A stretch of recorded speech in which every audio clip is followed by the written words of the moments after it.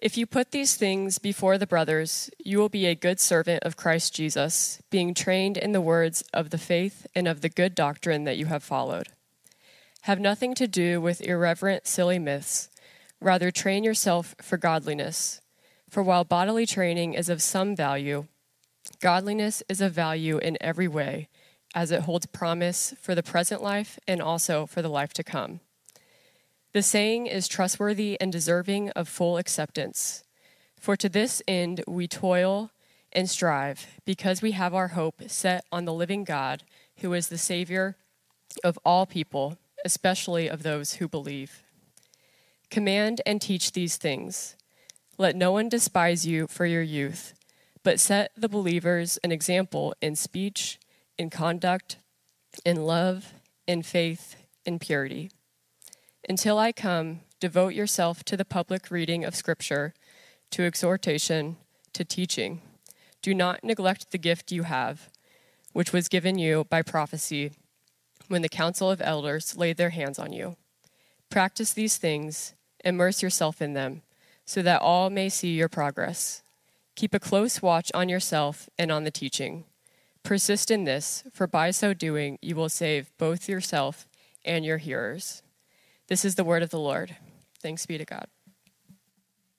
As I mentioned earlier, we're in the middle of a series on our vision and our values as a church. And last week we did an entire sermon on our vision as a church. And this week we're doing a sermon on our first core value, which is sound doctrine. And when I explain our core values to people, there's usually one core value that comes with more questions than the other ones.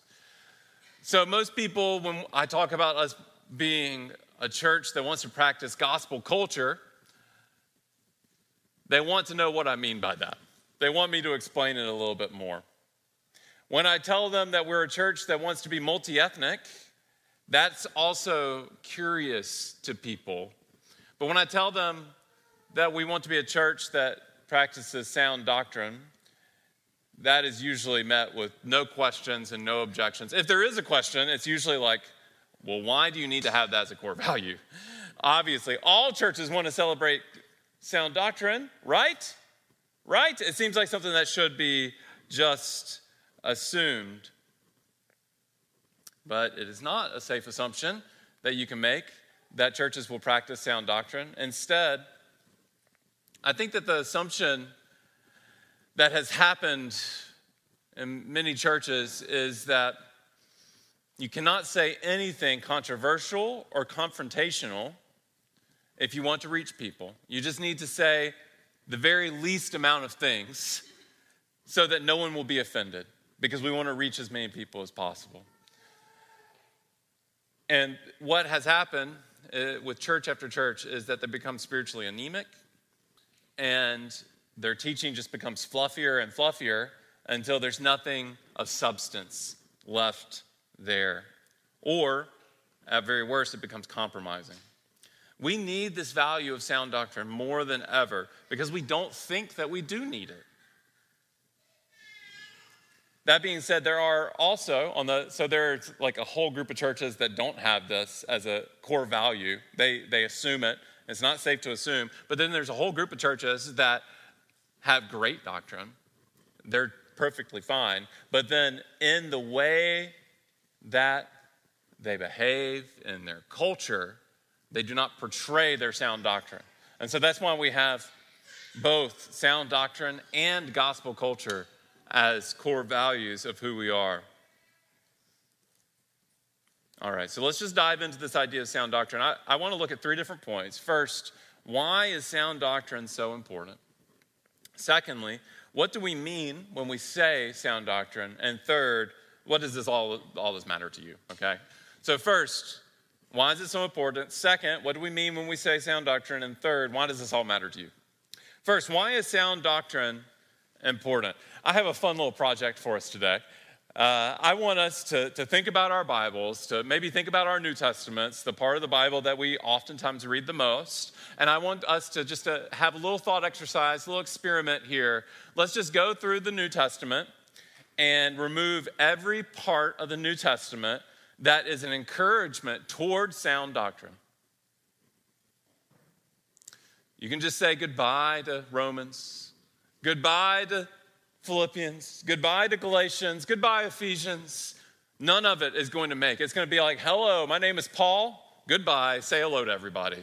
There's not going to be much left after you cut out the parts that are telling you to commit yourself to sound doctrine. In particular, there's one book of the Bible that is almost exclusively about guarding the doctrine of a church, and it's 1 Timothy. In 1 Timothy, we have a book written by Paul, who at this point is getting up there. He's advanced in age. He's an older man, and he's writing to a younger pastor named Timothy. So the book is not by Timothy, the book is by Paul, and he's writing to someone he's trained to be a pastor, Timothy, and he's encouraging Timothy. If you want to summarize all of the Timothys, both Timothys, in one little summary sentence, it is this: guard the doctrine. You're a pastor, do your job.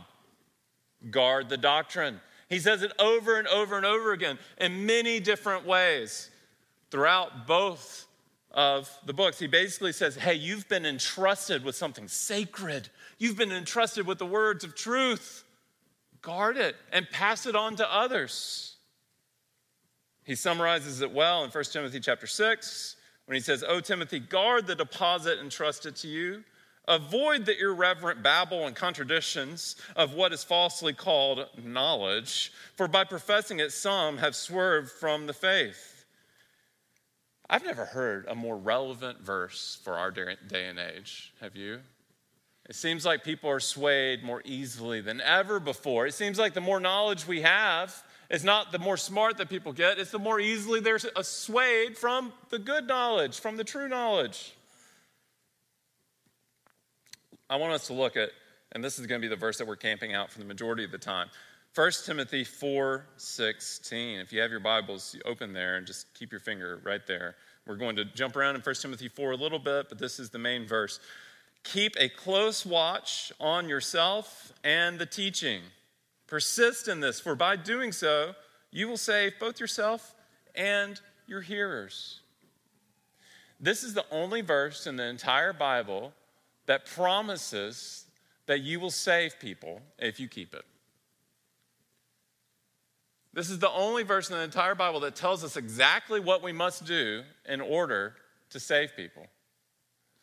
And it's this: keep a close watch on yourself, on your life, and on the doctrine.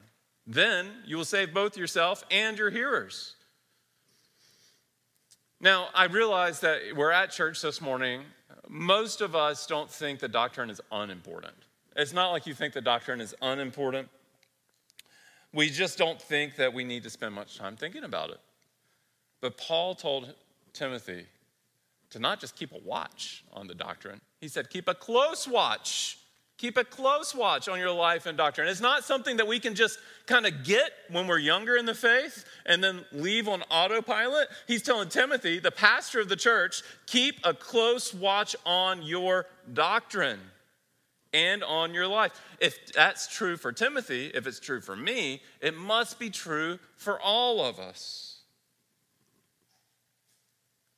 We have to keep such a close watch on our doctrine because bad doctrine destroys churches.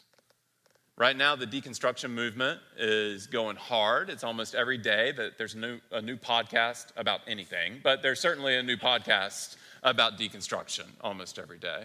Well, if we did a show of hands, which we are not, almost everyone in here would know someone who has deconstructed from the faith.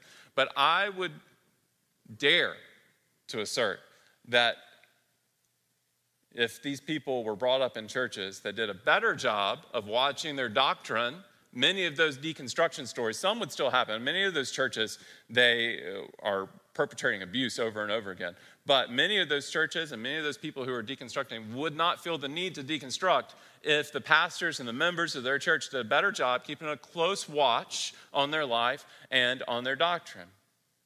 We live in a day and age where we let the doctrine of the devil slip into our churches. And it's deceptive, it's sneaky, and there's documentaries made about it. We have the rise and fall of Mars Hill. We have the secrets of Hillsong that are being published and made public to everyone. And here's the thing about false doctrine is it's sneaky. It is sneaky. False doctrine doesn't just come into the church and say, hello, I am not the truth. It doesn't come into the church and say, deny Jesus. It comes into the church and says, there's a better Jesus. There's a little bit of Jesus that you haven't heard about. Or there's this plus Jesus. You can do this and Jesus.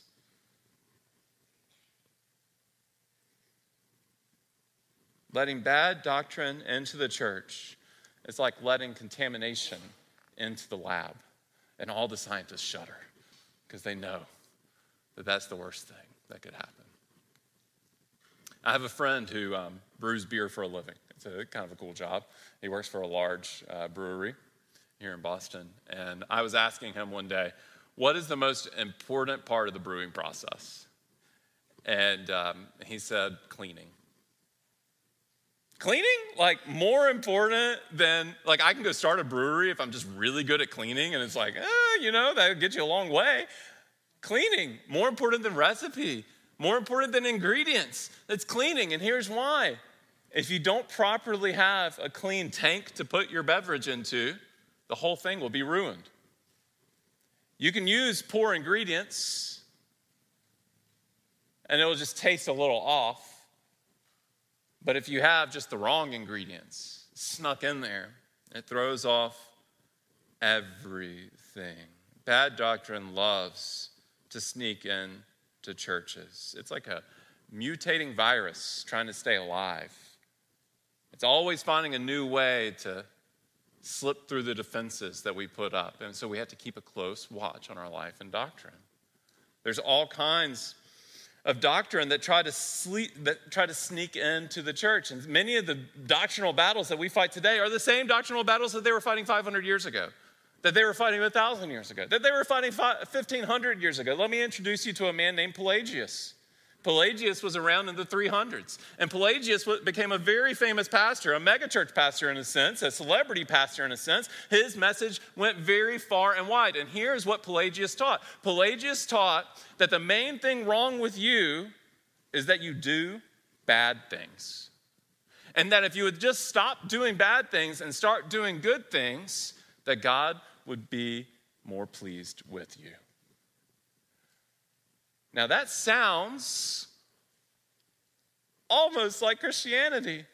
It sounds almost like what many of us grew up hearing in our churches. But even in that day, Pelagius was condemned as a heretic. And Augustine came along and said, Pelagius, that guy's wrong. It's the main thing with you is not that you merely do bad things. The main thing with you is that you love the wrong things. That you were created to love and to know God. And when you love things more than you love God, when you love anything more than you love God, that is what causes you to do the wrong thing. So it's not simply that you do bad things. Just like Jesus didn't just come to save you so that you would do more good things. Jesus came to save you because he wants a relationship with you.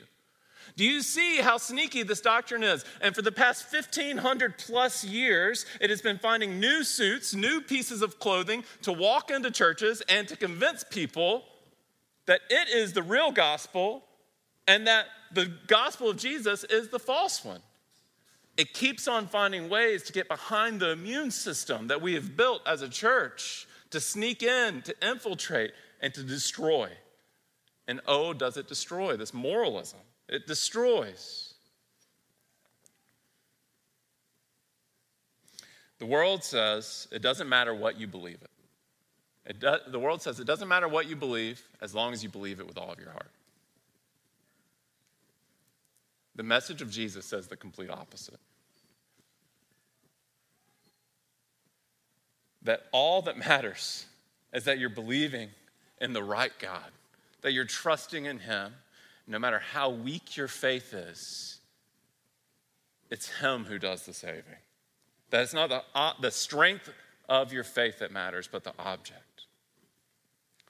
So sound doctrine, my friends, it is important. But what do we mean when we say sound doctrine? what do we mean when we say sound doctrine? 500 years ago, if you wanted to grow in your understanding of God, what did you do? You had to go to church. And if you were lucky enough to be literate, to be like the 15% of people in the world that were literate at that point, you may have owned a Bible, but you probably were not rich enough to own a Bible. The printing press was very new. Bibles were very expensive. There were no $1 giveaway Bibles. And so you just had to go to church to learn everything that you knew. We have a huge leg up. We have a huge leg up in that regard. But at the same time, the world has just changed so much. You can get online and you can just type onto your magical screen like any topic that you want to know more information about. And what's going to happen? You're just going to have infinite amounts of information, more than you could ever ask for or bargain for, just presented to you. Now, is that information true? Not always, obviously. You're going to have anybody's opinion, and you're going to be able to find an opinion that already agrees with yours. And then guess which one you're going to pick? The one that already agrees with you. You see, people, the way that we try to find sound doctrine, the way that we define what sound doctrine is today, is oftentimes through an a la carte approach. We want a la carte Jesus. I want a little bit of this, I want a little bit of that. I'm just going to order the parts of Jesus that I already agree with, and then I'm going to line it up and say, that's my Jesus. But friends, Jesus doesn't come a la carte. He comes with a prefixed menu. Prefixed menu. It's called the whole word of the Lord, that he's revealed it to us, that he has given us this. When we come to God looking for an a la carte Jesus, what we do is we make God into our image, when the Bible says that we're made in the image of God. And so we have to go to him to hear what he is like. And here's one reason why that's super important. It's really important that you come to who God actually is, which is why we need our doctrine to be sound. Because unless you do that, you cannot have a God who loves you. If you make God in your own image, that is not a truly loving God. There was a movie like 20 years ago with Nicole Kidman in it called The Stepford Wives. Does anybody remember this movie? Maybe a couple folks, okay? I never saw the movie. I just know the premise of it. And it goes kind of like this. There were men in suburbs somewhere decided that they got tired of their wives disagreeing with them, and so they made robot wives that would agree with everything. And so it'd be like, hey, go make me dinner. Yes, husband, I will make you dinner now. And just would go along with everything. Here's the problem with that. That's not a real loving relationship. That's not a relationship at all. A relationship with someone, a real loving relationship, is when you have someone who can disagree with you and you can work through those issues together and you can hear them and you can value what they say and who they believe they are and what they want and their values, and it allows you to sacrifice your own good for them. Real loving relationship, real person. And many times we come to God and we want a Stepford God. We want one that will just agree with us on whatever we think about the day and age, and that won't really push back, but that is not a loving God. False doctrine is sneaky and likes to sneak in there, and it takes true things and it just twists it a little. As we know, that's what Satan does. He just takes true things and he twists it just a little. False doctrine starts with right doctrine, always. It doesn't just come in there with something crazy. It starts with right doctrine, and it does one of two things. The first thing that it might do is it takes a right doctrine and it twists it, like the story about Pelagius and Augustine, or like the prosperity gospel. It is true that God wants you to be happy. That is true. He wants you to find happiness and joy in him. Does that mean you will be rich? No, never. That is not Jesus. That is an antichrist. Does that mean that your life will be wealthy and prosperous? No. Look at the Jesus that we worship. He went to a cross. Does it mean that you might lose your life for the sake of Jesus? Yes. Does it mean you'll be happy? Yes. But do you see how the prosperity gospel, it says, if God wants me to be happy, that must mean that I have money. That is an anti-Christian message. It's taking a true thing and it's twisting it. Or the second thing that we have false doctrine doing oftentimes is taking a peripheral issue and moving it to the center. And there's all kinds of churches that do that. And one reason why we have to keep sound doctrine as a core value of our church is so that we won't do this. But we have all seen churches that do this. We have churches that are politics churches, that take political issues, and every week they're going to preach on another political issue and try to inform where you vote as if the President of the United States is the true savior of the world. Or you have churches that are social justice churches, and they take this good implication of the gospel, politics, good implication of the message of Jesus, good implication of the message of Jesus of social justice, but then they make social justice the main thing. And when we make something other than Jesus the main thing, we lose the main thing, and it becomes anti-Christ. We have to keep the main thing, and not have peripheral issues take over as the main thing. So how do we define sound doctrine at our church? I have a graphic for you. I very rarely use slides. I do have one this week. I believe we have it. We're getting it. There we go. All right. This is lifted straight from our membership class. And we have 3 concentric circles. And the largest concentric circle is conscience issues. And then beyond that are issues of commitment. And then beyond that are the core values and the core beliefs of the church. And so I'm just going to walk through these 3 things, the core in the middle, the commitment, a little bit wider, and then I'll explain what I mean by that, and then the conscious issues that go beyond that. And as I go through these 3 core values, I suspect that you might have questions. Hence, we've brought back the Q&A. So I welcome the questions. We'd be more than happy to talk about all these things afterwards. We're going to, in 10 minutes, we'll get a bagel, 10 minutes, meet right back here for Q&A after the service. So core beliefs. Our core beliefs are things that are essential for salvation and for orthodoxy. We want the door to the local church to be as close to the door to the universal church as we can make it.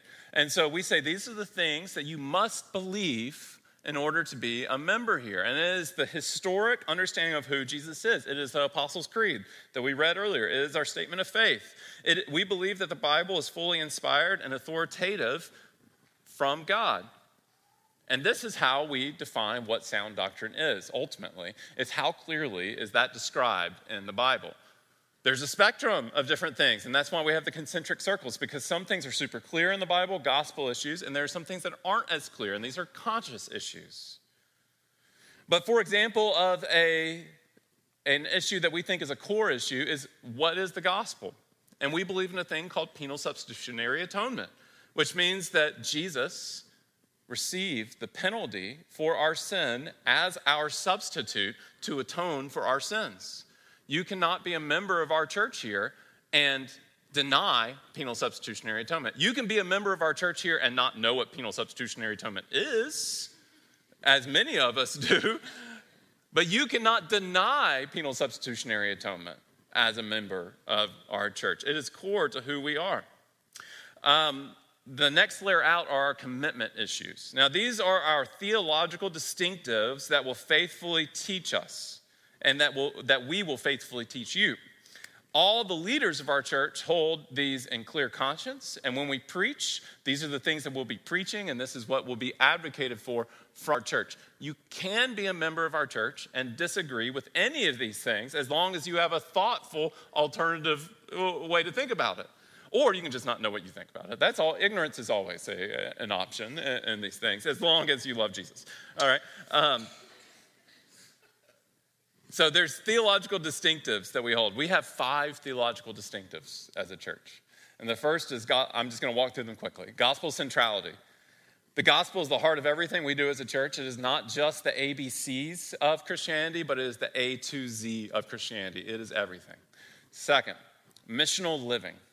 We believe that each and every one of us is called to live on mission for Jesus, and that God has sent us to reach the world with the good news of Jesus. Third, we are spirit-filled people, meaning that we are led, dependent, and empowered by the Holy Spirit. We believe that the miraculous gifts of the Spirit are still distributed and manifested today. Like I said, you don't have to agree with everything in here. There are some people at our church who are suspicious of the miraculous gifts, but we are going to teach you the miraculous gifts are still present and distributed to the church today. We believe in, fourth, something called the doctrines of grace. And this means that we believe that God is sovereign over everything, including our own salvations. That he is sovereign over everything, including our own salvation. That he initiates the relationship with us, that we were lost in our sin, and that he came down and rescued us. That he made us alive with Christ. And fifth, we believe that God made men and women equal in value, dignity, and worth, but uniquely created in his own image. Men and women are mutually dependent upon one another, and an effective gospel ministry cannot happen in a local church without both men and women flourishing in that local church. But practically, we believe that God has given us instruction in his scripture that men and women are crafted uniquely.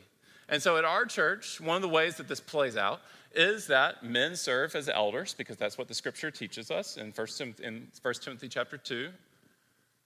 And that women can serve as deacons, and men can serve as deacons either. So men and women can serve as deacons, and men serve as elders in our church. Churches rarely get this doctrine correct. I think that it's a hard issue to get the needle just right to go through. Because either churches will become authoritarian, where they say, like, men do everything. They have all the voice and the only leadership in the church, and they will suppress the voices of women. They won't listen to women.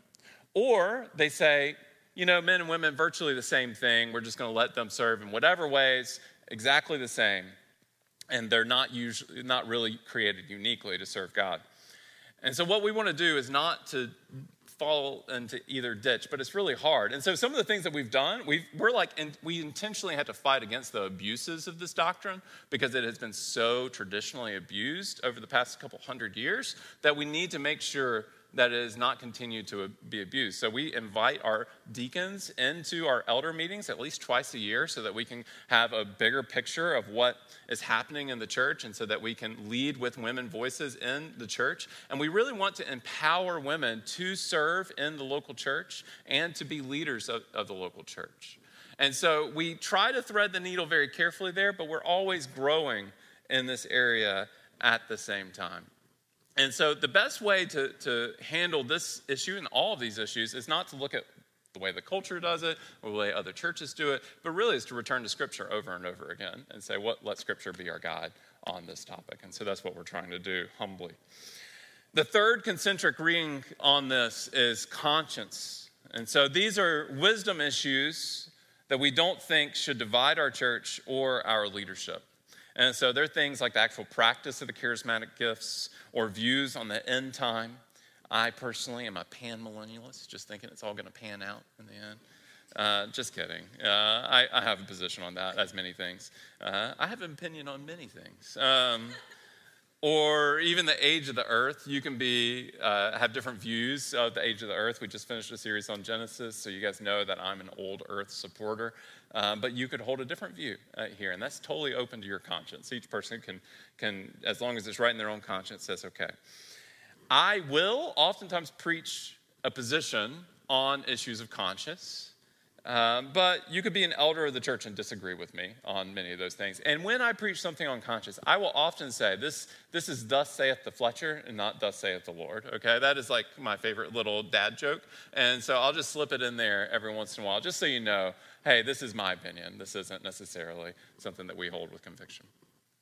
So with all that, we want to be a church that holds tightly to the Bible, that heralds theological clarity, but that does it all in humility. We want to hold tightly to the Bible, herald theological clarity, but we want to do it all in humility. And I think that that's super important to emphasize. So let's round the corner here. I know that some of you are thinking this question, what does this all matter to me? What does this all matter to you? With each of these core values, what I hope to communicate isn't that this is your church's leadership's core values, but what I hope to communicate is that we as a church, these are our core values. They are your core values. They are ways that you are growing. And they're not simply the church's values, but they're all of our values. We want you to grow in each of these values. You might not care about, in fact, I would dare to say that each one of us has a bent toward one of the core values more than the other. Some of us care more about multi-ethnicity, or care more about having a gospel culture, or care more about having sound doctrine in the church than others. But we all need to bend together to grow in each of these. And so with each of these, I'm going to give you next steps. I'm going to give you ways that it matters for you. And so how can you grow in the value of sound doctrine? And here's the thing. Growing as a Christian in general, growing as a Christian is done with the head, with the heart, and with the will. You cannot grow in just one of those ways. You have to grow with it all. Look at verse 7, 1 Timothy chapter 4, verse 7. Have nothing to do with irreverent, silly myths. Rather, train yourself for godliness.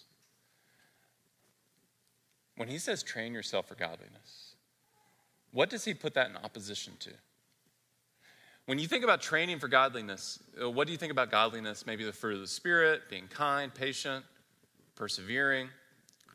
But he puts training for godliness in opposition to having things to do with silly or irreverent myths. And so what he's saying is that one of the ways you train for godliness is with your mind. It matters what you think about. And this is why. That which has your attention has your heart. And the things that have your heart has your actions.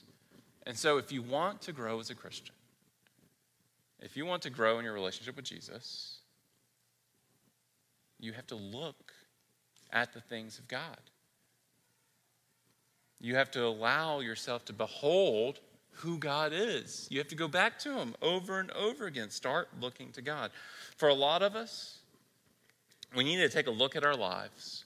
It's almost like you're having a doctor check-in. Okay, a couple years ago, I went to the doctor, and you meet with the nurse first, and they weigh you, and they measure your height, and take your blood pressure, and then the doctor comes in to kind of explain everything that's happening. So a couple years ago, I went to the doctor, and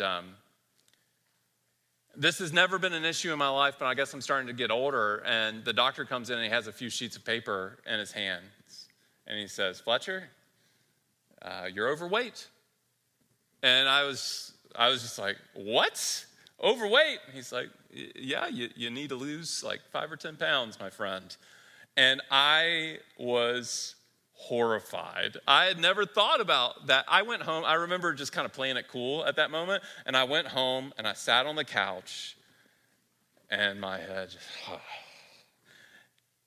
I had hard work in front of me. I knew that I needed to lose weight. I got the prognosis. And so today is like a checkup for us in this. It's like, look at your spiritual life.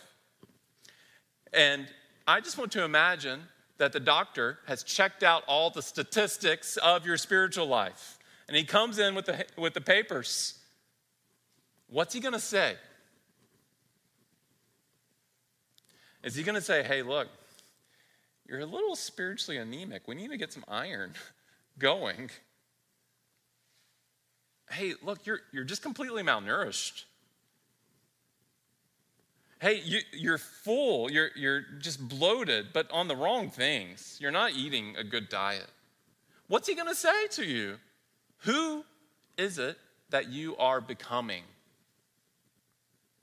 The little decisions that we make each and every day, and that's the thing about losing weight, is you have to make decisions every day if you want to lose weight. And they're like hard decisions. It's like, oh, I guess I'll have the apple and not the apple fritter, okay? It's like, you have to make difficult decisions each and every day, but they shape who you become. The shape of your soul is dependent upon these things. And God is saying to you, look at the results. Where are you? Verse 8.